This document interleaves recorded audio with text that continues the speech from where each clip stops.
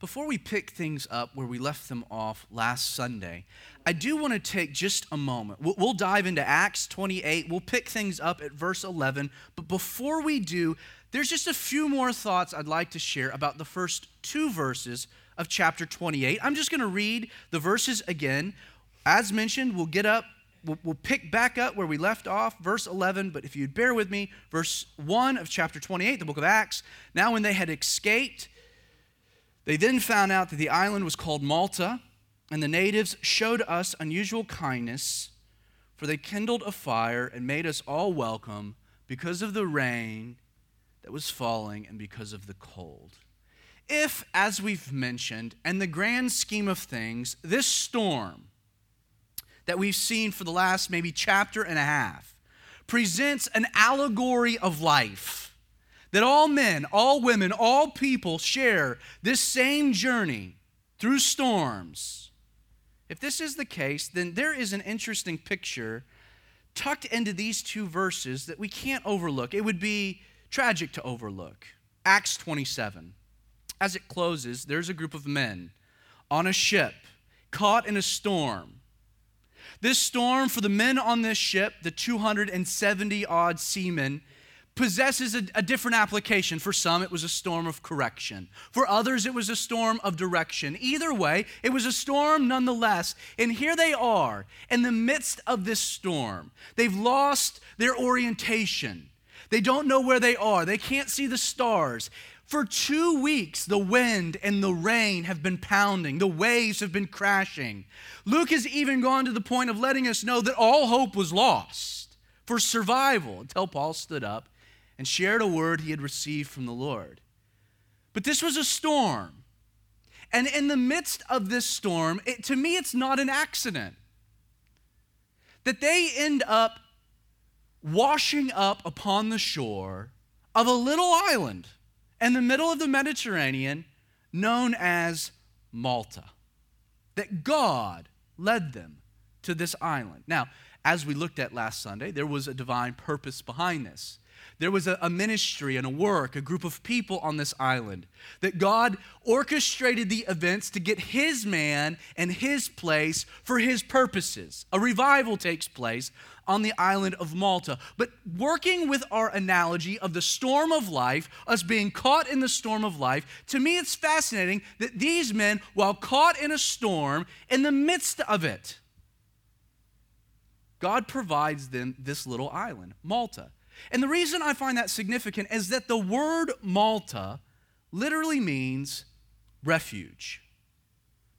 To me, the imagery is amazing. In the midst of their storm, God was providing them, the shipmen, the soldiers, the prisoners alike, a place of refuge. Really, can you think of a better picture for what the church, specifically Calvary 316, is called to provide a world full of people suffering through storms? Sure. We've seen in this blueprint for the church, as presented in the book of Acts, that the fundamental role of a church is to equip believers to fulfill their ministry and calling by teaching God's word. And the church exists in a lesser extent to provide a place for Christian community interactions. But I also believe, as presented in this incredible allegory, this picture, that the church that Jesus established, the church we're a part of, is also called, it has been commissioned to be a place where people can find refuge in the midst of storms. I don't know about you, but I want Calvary 316 to be such a place. I want our church to be a refuge where people can come in from whatever storm it is they're facing, that they can come in and be ministered to, filled anew with the Spirit of God, that they can come and encounter Jesus. I want our church to be a safe place, a sanctuary, where people from all walks of life can find refuge a temporary reprieve from whatever storm this past week has maybe presented. And it's with that being said that in order for us to be that place of refuge, a place of protection from the rain and from the cold, there are three things required of the natives. If you'd look to your left, if you'd look to your right, those are the natives. The natives in the place of refuge. If we're to be a place of refuge, the natives have to do three things. I'll share them with you. First, notice, Luke tells us that the natives made them all feel welcome. In the Greek, this word welcome is proslambano, meaning, literally, to receive into one's home. And what's interesting about this word is that it's always used in the middle voice, signifying a special interest on the part of the receiver, not the person receiving. Basically, what Luke is describing here, what he's telling us, is that the natives, and you kind of got to imagine their vantage point in all of this, seeing the ship, seeing it being beaten up on the rocks, thinking there's no way there's going to be survivors, seeing men dive in, swimming to shore. They're getting this whole thing play out. But they took it upon themselves to assume the responsibility of making sure the men who washed up upon their shore immediately felt welcome and at home. Don't forget that as they're still on the ship, knowing that there's land, a bay, thinking maybe they can run the ship ashore, we're told they didn't recognize the island. So these men dive in, they swim to shore, they see other people, natives. And you can imagine that initially there's some trepidation, a little bit of fear. They don't know where they are. And yet the natives immediately, with some prompting inside of themselves, rush up, welcome them, remove that fear, temper down the trepidation, making sure it's okay. With everything that's happened, with everything you've gone through, don't worry. You're in a safe place. Knowing how traumatic the experience had been for these men, the natives, we're told, they welcomed them how? Well, look again. Luke says that the natives showed unusual kindness. This phrase, showed unusual kindness, is used by Luke to describe an abnormal level of kindness or brotherly love. Understand, our special interest in making sure the people who walk through our door feel welcomed is that we want to demonstrate and represent the love of Jesus. That should be our special interest, our motivation. The reason we should welcome anyone who walks through the door and demonstrate love is because Jesus has called us to do that. Billy Graham once said, "It is the Holy Spirit's job to convict, God's job to judge, but my job to love." And keep in mind, going out of your way to make someone feel welcomed does not demand that you accept their behavior or their lifestyle. Like the two things are not codependent. Making someone feel welcomed by showing them the love of Christ in a practical way, with a handshake, a smile, an invitation to sit with you.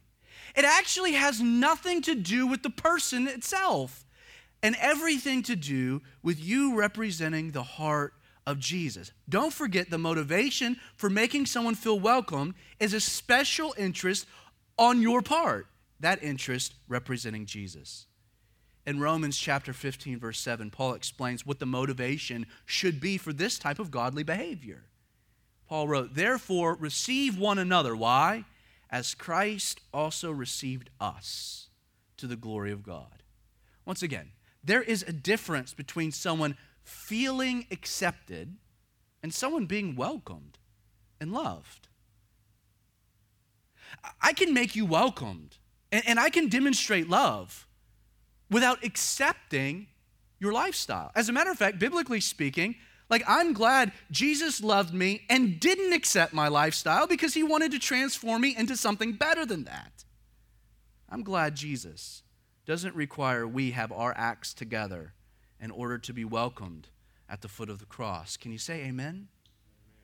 1 John chapter 4, verses 10 and 11, we're told by the apostle of love, the apostle John, this is love, he says, that he, speaking of Jesus, loved us, that's you and I, and sent his son to be the propitiation of our sins. Beloved, if God so loved us, we ought to love one another. And understand in context, John is not just talking about those who are saved, but those who are in the place of needing to come to the cross.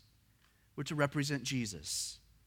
Now, before we get into the third thing required of the natives, I'd like to point out that the first two that are mentioned here are actions, they're activities, they're deeds. Luke is clear the natives, look at it, made us all welcome and showed us unusual kindness. The crew felt welcomed. They experienced kindness, not by what the natives said, but instead by what they did. It was an outward demonstration. It was something tangible. It was an activity, an action. And let me explain why that's really important. In the Greek, this word natives is barbaros, which is used to describe a person who, quote, spoke a foreign or strange language not understood by another. The reason they're called natives here is that Luke nor anyone else on this boat recognized the dialect of these natives on Malta. They weren't speaking Greek. They weren't speaking a form of Latin or Aramaic. They were speaking a language not understood by the hearer. In reality, it was a local language, incomprehensible to the men who washed ashore. And why do I bring this up?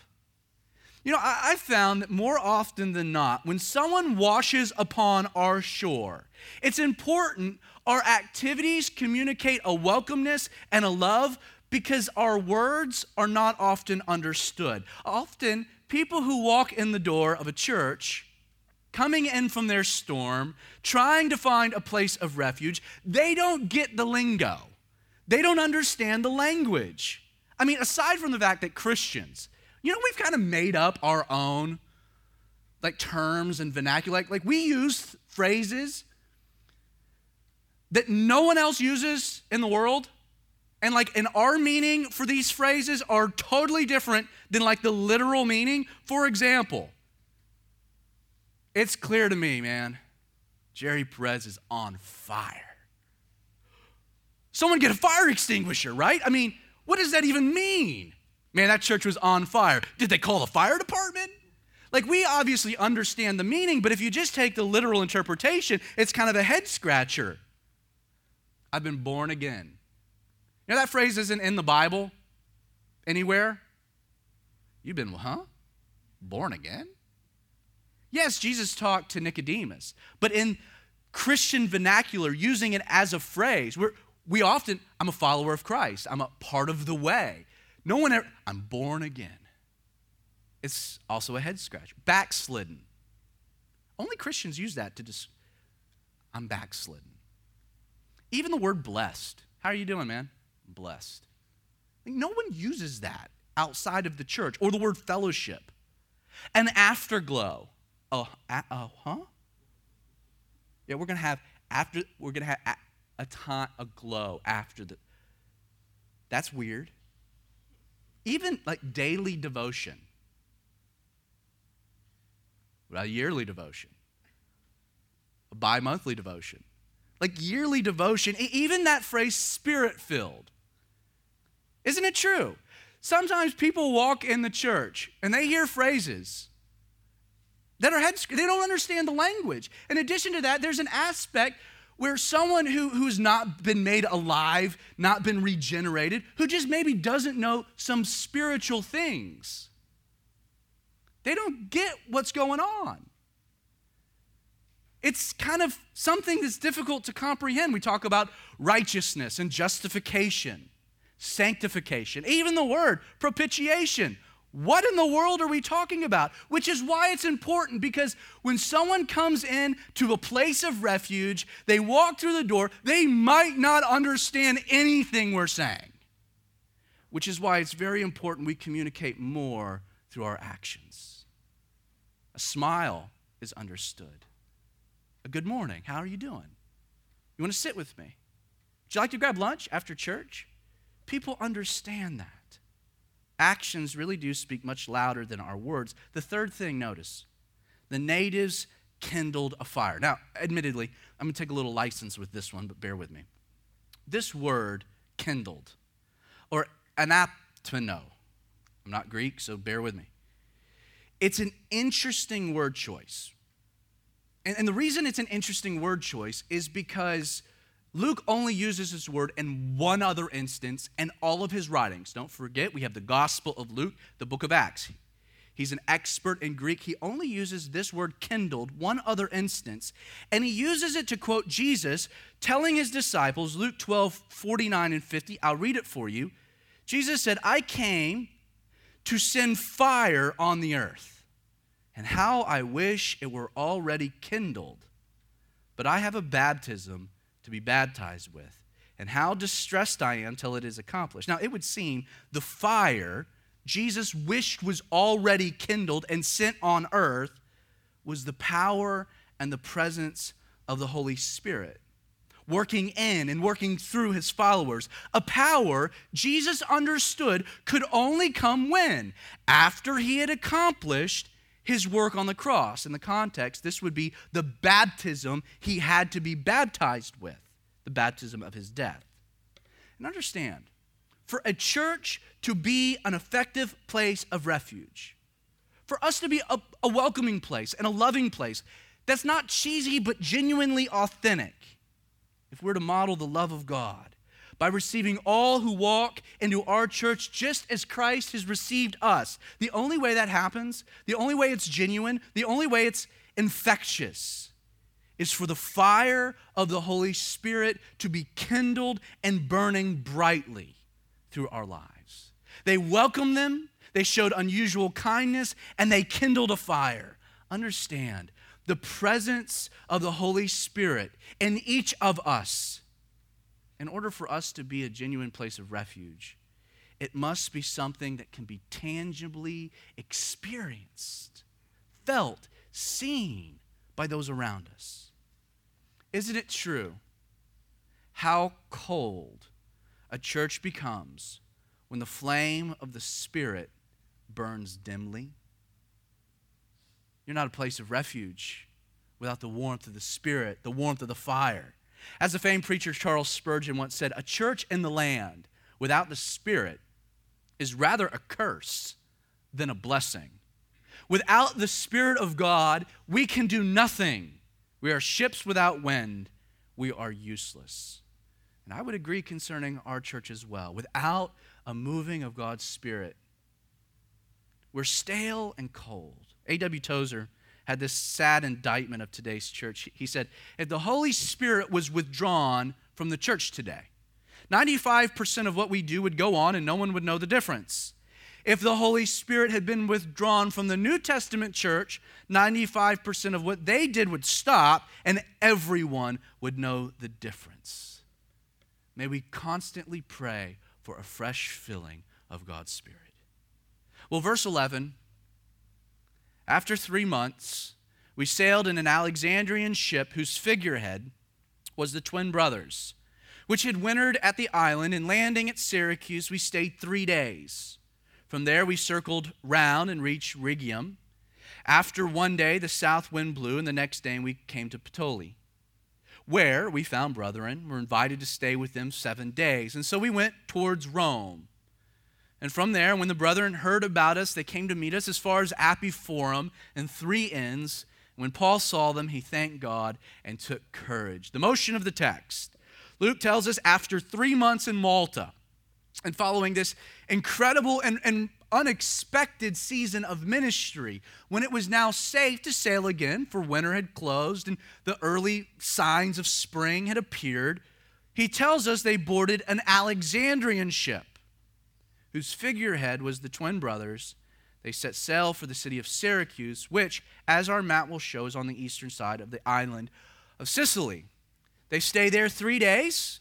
They continue on to Rhegium, which is the southernmost tip of the Italian peninsula, staying, we're told, for 1 day before now making the last leg of their journey by sea, porting in the coastal town of Puteoli. Luke says they stayed there 7 days. Paul was allowed to enjoy the interactions with his brethren. He was able to connect with the church.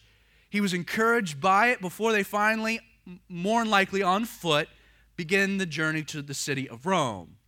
They take the main road that travels from the south to the north into the Roman capital. It was known as the Appian Way. These two towns, Appiforum, 3 N's, they're basically suburbs that you would, upon this journey, work your way through getting to Rome. Appiforum was 43 miles away, 3 N's, 33 miles. As they're making their way to the city, word begins to spread that the Apostle Paul is making his way to Rome. Word spreads through the Christian community. They come out to greet, to welcome Paul. Note, while Paul has never been to Rome, at least during his missionary endeavors, his Christian ministry, he has already by this point written a letter to the Romans. So they were already familiar with Paul. No doubt he had already had an effect, a ministry effect in that church. So they come out to greet the Apostle Paul. I love this line, especially when you place it in context to everything that had gone on in Paul's life over the last, let's say, 2 years. Beginning with the fateful decision to go to Jerusalem instead of going to Rome, starting a riot, being arrested, the time in Caesarea, the shipwreck, all the things that has happened in his life. I love this line, when Paul saw them, speaking of Christians, he thanked God and took courage. At long last, the promises of God have come to fruition. Beginning with that night when Paul is in jail, the fortress of Antonia, there in Jerusalem, thinking maybe I've totally ruined God's calling in my life. Maybe I'm totally lost. When Jesus stood by him and said, be of good courage. Don't worry. It's all right. As you've testified me in Jerusalem, you'll testify of me in Rome. And no doubt there were points along the journey that were a bit of a head scratcher where Paul's thinking, maybe I've lost my way. Maybe God's no longer at work. But now here he is. The fruition of the promises of God. What a joyous moment. Verse 16. Now when we had come to Rome, the centurion, Julius, delivered the prisoners to the captain of the guard, but Paul was permitted to dwell by himself with the soldier who guarded him. Though Paul is a prisoner of the Roman Empire, because he, as a Roman citizen, was appealing his case to Caesar and had yet to be charged with any type of crime, Luke tells us that Paul was allowed to dwell by himself, kind of a unique set of circumstances, with a soldier who guarded him. While Paul has been reprimanded to house arrest, which, as we'll see and mention, afforded him the opportunity not only to visit with people, but to write letters. Unlike his time in Caesarea, Paul is chained to a rotation of soldiers tasked with the aim of guarding him. But you know what? I don't think the Apostle Paul minded this, even in the slightest. Paul ever got bored, he had a built-in person he could witness, share Christ with, someone who couldn't run away, someone literally chained to him. For the next 4 hours, bud, I'm going to tell you about Jesus, and there's nothing you can do. We're stuck in this together.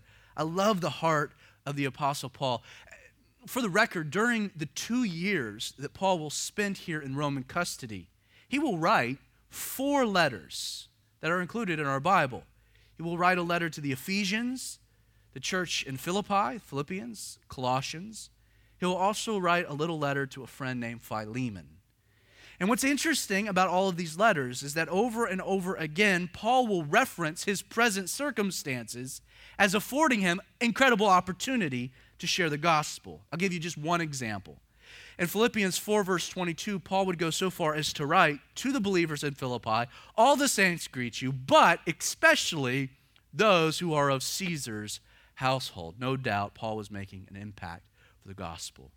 Well, it came to pass After 3 days, Paul called the leaders of the Jews together. So when they had come together, he said to them, pause. Just for starters, for context, it's important to point out that Paul called, look at it again, the leaders of the Jews together. Like he's not speaking to Jewish Christians, Jewish believers. Instead, in what we're about to read, Paul will be addressing the leaders of the Jewish community there in Rome. Obviously, we can imagine Paul's desire for a sit down with these men was to probably set the record straight as to the events that had prompted his case to be presented before Caesar. Let's look at what Paul had to say. Men and brethren, though I have done nothing against our people or the customs of our fathers, yet I was delivered as a prisoner from Jerusalem into the hands of the Romans, who, when they had examined me, wanted to let me go, because there was no cause for putting me to death. But when the Jews spoke against it, I was compelled to appeal to Caesar, not that I have anything of which to accuse my nation. For this reason, therefore, I have called for you, to see you, to speak with you, because for the hope of Israel I am bound with this chain. Like Paul's direct, and he's to the point, right? He emphatically declares to these Jewish leaders that he had, quote, done nothing against their people or the customs of their fathers that would have warranted his incarceration. Paul even declares that when the Romans examined him, they wanted to let him go, finding no cause to put him to death. And yet, Paul explains that the reason he was compelled to appeal his case to Caesar was because the Jewish leadership in Jerusalem still insisted on his execution in spite of the evidence of his innocence. Paul concludes by ensuring these men that he had no intention, look at it, of accusing his nation before Caesar, but that he was bound with these chains because of the hope of Israel. Then they said to him, we neither received letters from Judea concerning you, nor have any of the brethren who came reported or spoken any evil of you. But we desire to hear from you what you think. For concerning this sect, speaking of Christianity, we know that it is spoken against, speaking of the Jewish communities, everywhere. Now that's a twist.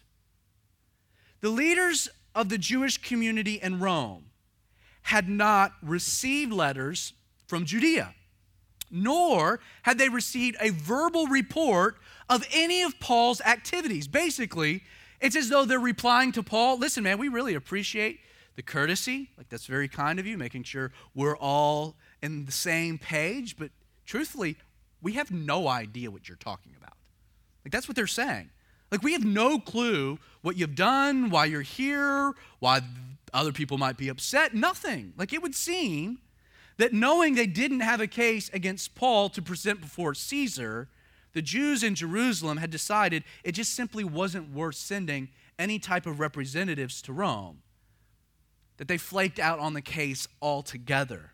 Also, historically, during this time period, there are other geopolitical events, things happening there in Judea that probably also distracted their attention from dealing with one individual. Now, on a side note, isn't it interesting, rather incredible, that Paul, in Rome, right? He's in Rome, being sent to the Gentiles, that in this moment, he is now presented with an open door to share the gospel with who? The Jews, the Jewish leadership. Like we're told that for the first time in his ministry, maybe his entire ministry, a group of Jewish leaders, look at it again, quote, desired to hear what he thought concerning this sect. An open door to share the gospel.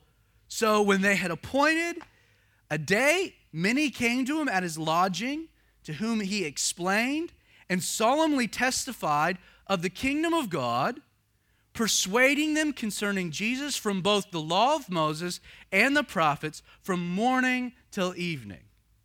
A whole day dialogue about Jesus.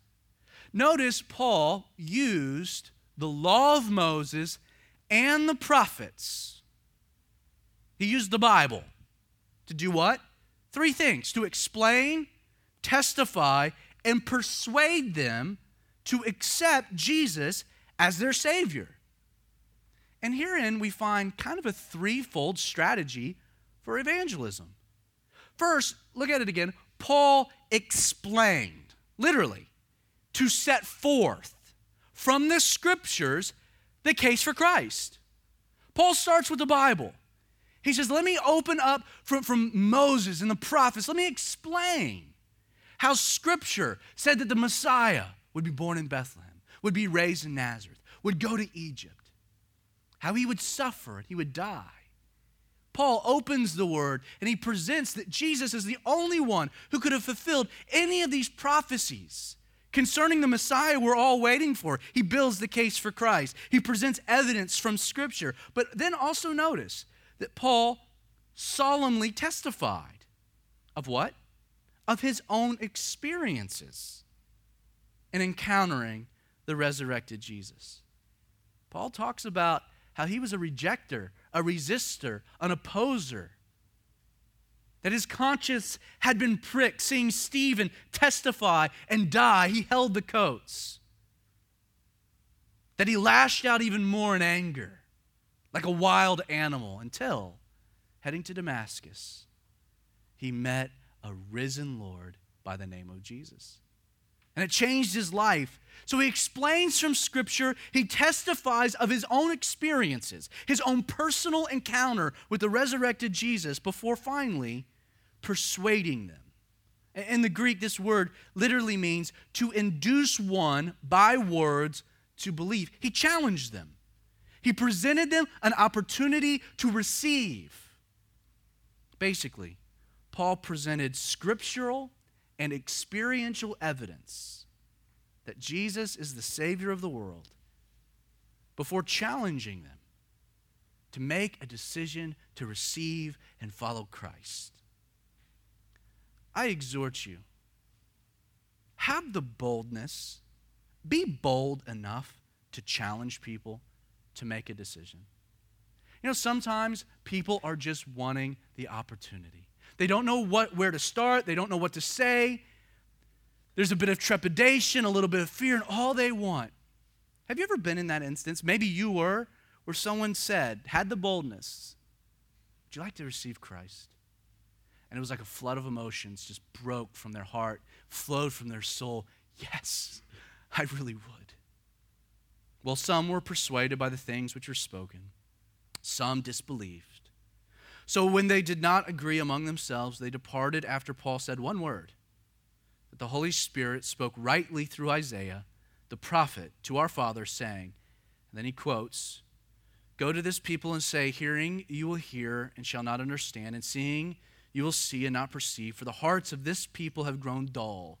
Their ears are hard of hearing, for their eyes they have closed, lest they should see with their eyes and hear with their ears, lest they should understand with their hearts and turn, so that I should heal them. Therefore, let it be known to you that the salvation of God has been sent to the Gentiles, and they will hear it. This opening line, some were persuaded, some disbelieved. Like, could you really find a better phrase to describe, to summarize the plight of all humanity? That some, when it's all said and done, when the story's all told, that some accepted and some rejected. Some were persuaded, others disbelieved. When it comes to Jesus and the evidence put forth to substantiate his claims that he is the Savior of the world, your only hope of salvation, some people will respond with faith, while others will respond in disbelief. And understand what's being communicated in this word disbelief. It doesn't mean that there wasn't an intellectual understanding or acceptance. Rather, this word disbelief describes not a lack of compelling evidence, but simply the results of a person's inability to accept the implications of that belief. It's one thing to know that Jesus is who he said he was, but it's another thing to surrender to it, to let go of yourself, to grab hold of him. People walk in disbelief, not because they don't know, but because they refuse to accept the change that will be required to truly follow Jesus. As a witness to the world, a witness of Jesus Christ, I hope you understand that it is your job, your responsibility, your commission to be a witness of Jesus to the world around you, not just by the words you say, but by the way you live, words and deeds. May I ask, when was the last time you shared your faith? You claim to be a Christian, you claim to be a follower of Jesus, you claim to have this commission, you claim to even be empowered by the Holy Spirit. When was the last time you opened your mouth and said, can I tell you about this man Jesus and how he changed my life entirely? Can I tell you about my life before Christ and the transformation that's happened since? When was the last time you just told your story? If we're called to be this, are we? Are you? Am I? And while it's our job to be a witness, always remember the result of being a witness, that's none of your concern. It doesn't actually really matter. Your job is to be faithful in being a witness. It's the Holy Spirit's job to convict. And then it's ultimately God's job to do the saving. But when it's all said and done, even when we fulfill our role perfectly, like Paul, testifying, persuading, laying out the case, presenting his story, people will still be forced to make their own choice. People will have to choose, do I respond in faith or do I walk in disbelief? And when he had said these words, verse 29, the Jews departed and had a great dispute among themselves. Then Paul dwelt 2 whole years in his own rented house and received all who came to him, preaching the kingdom of God and teaching the things which concern the Lord Jesus Christ with all confidence, no one forbidding him. Book of Acts. Now, for the next 2 years, while Paul awaited his trial, awaited the chance to stand before Emperor Nero, he spent his time receiving anyone who came to him, preaching the kingdom of God, teaching all of the things that concern Jesus. You know what's interesting here is that the book itself, Acts, it does end with a bit of a cliffhanger, doesn't it? Immediately, you're kind of left wondering, what in the world happened to Paul? What happened with the case? It's like Acts closes like The Sopranos, just a dramatic fade to black. You're like, did the power go out? What happened? Was my service interrupted? What's taking place here? What happened? What occurred? According to church history, most scholars believe that Paul was eventually acquitted, that he was ultimately released from prison. As we've seen, not only was there no case against Paul, it's likely his accusers never even came to present the other end of the argument. Regardless of what took place when Paul stood before Nero, it's likely there was nothing to convict or execute a Roman citizen. There also seems to be some scriptural evidence to suggest that from Rome, Paul would actually embark on yet another missionary journey.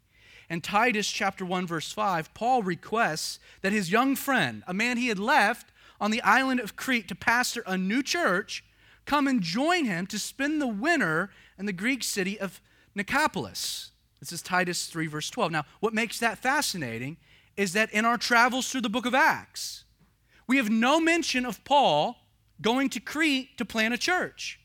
The only time he stopped at Crete was on this ship that wrecked at Malta, and he spent just a moment there in the city of Fair Havens. Not only that, but we have no mention in the book of Acts of Paul wintering, spending some significant time in this town of Nicopolis. Beyond this, the contents of Paul's final letter, which is 2 Timothy, that letter describes a Roman incarceration that looked very different from the one presented us in the book of Acts, leading many to believe that Paul's released 61 AD-ish, only to be later, around 66, 67 AD, rearrested and ultimately beheaded by Nero.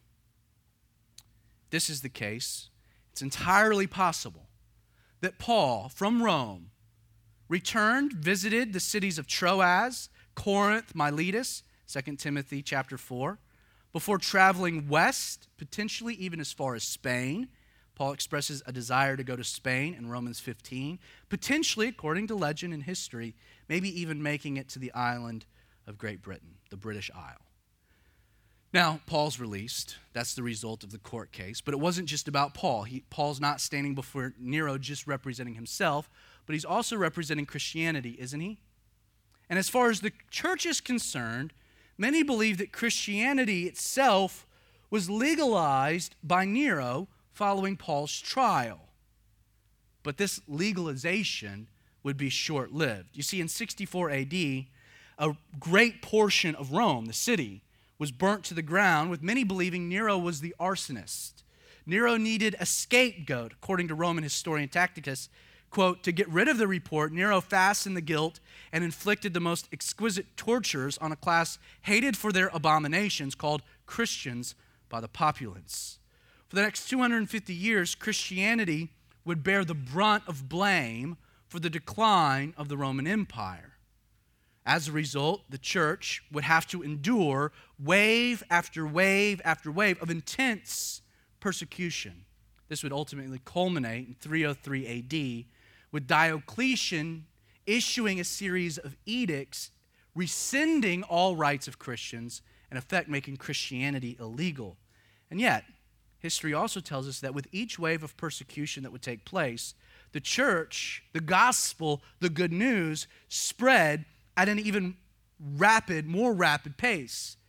During Diocletian's persecution, it's been stated that for every one Christian that was executed, martyred, 4 people converted to Christ as a result. If you're interested in church history, that's about all I'm going to give you. We've included a link, c316.tv, a series of messages throughout church history called the Whiteboard Sessions, given by David Guzik. If you're interested in kind of a flyby look, I think it's 17 studies that kind of cover church history. They're included on c316.tv. You can look at it on your own. One more thing about the church. By 313 AD, Christianity had become such a dominant force that the newly elected emperor, Constantine, officially legalized Christianity, placing it under the protection of Rome. Sadly, over the next 100 years, the church and the state would begin an unholy union, which would have severe consequences. Historically, this marriage of the church and state produced what we know as the Dark Ages. Now, one of the stark realities, as we close here, of church history is that while the book of Acts may provide Jesus' blueprint for the church, sadly, the church has rarely modeled this ideal. Like even the first century church, founded and led by the apostles, failed in this endeavor. Every single letter, with the exception of Philippians, written by Paul, was corrective in nature. There were problems that needed to be dealt with. There is no perfect church. And I'm convinced it's because Jesus knew the church would often fall short of his blueprint that he wrote 7 letters to the church some 30 years after the book of Acts was completed. And he does this for an important reason. Jesus wants to warn the church of several things that can tarnish his perfect design. These letters are contained in Revelation 2 and 3, and we'll pick up on that train of thought next Sunday. We're going to start a series through these letters. But in conclusion, to the book of Acts, as we wrap it up, I'm left with one final thought, one final consideration. As a record of the acts of Jesus through his church. It's our subtitle, right? It's what the book's about. The acts of Jesus through his church. I find it very fitting that the book, the story, the narrative is left open-ended. There is no conclusion, right? It just stops. And why do I find that so fascinating? The work of Jesus in the world through his church is a work that still continues today. It hasn't stopped. You see, I'm of the opinion that what makes the book of Acts so unique is that in some ways it's a book that's still being written.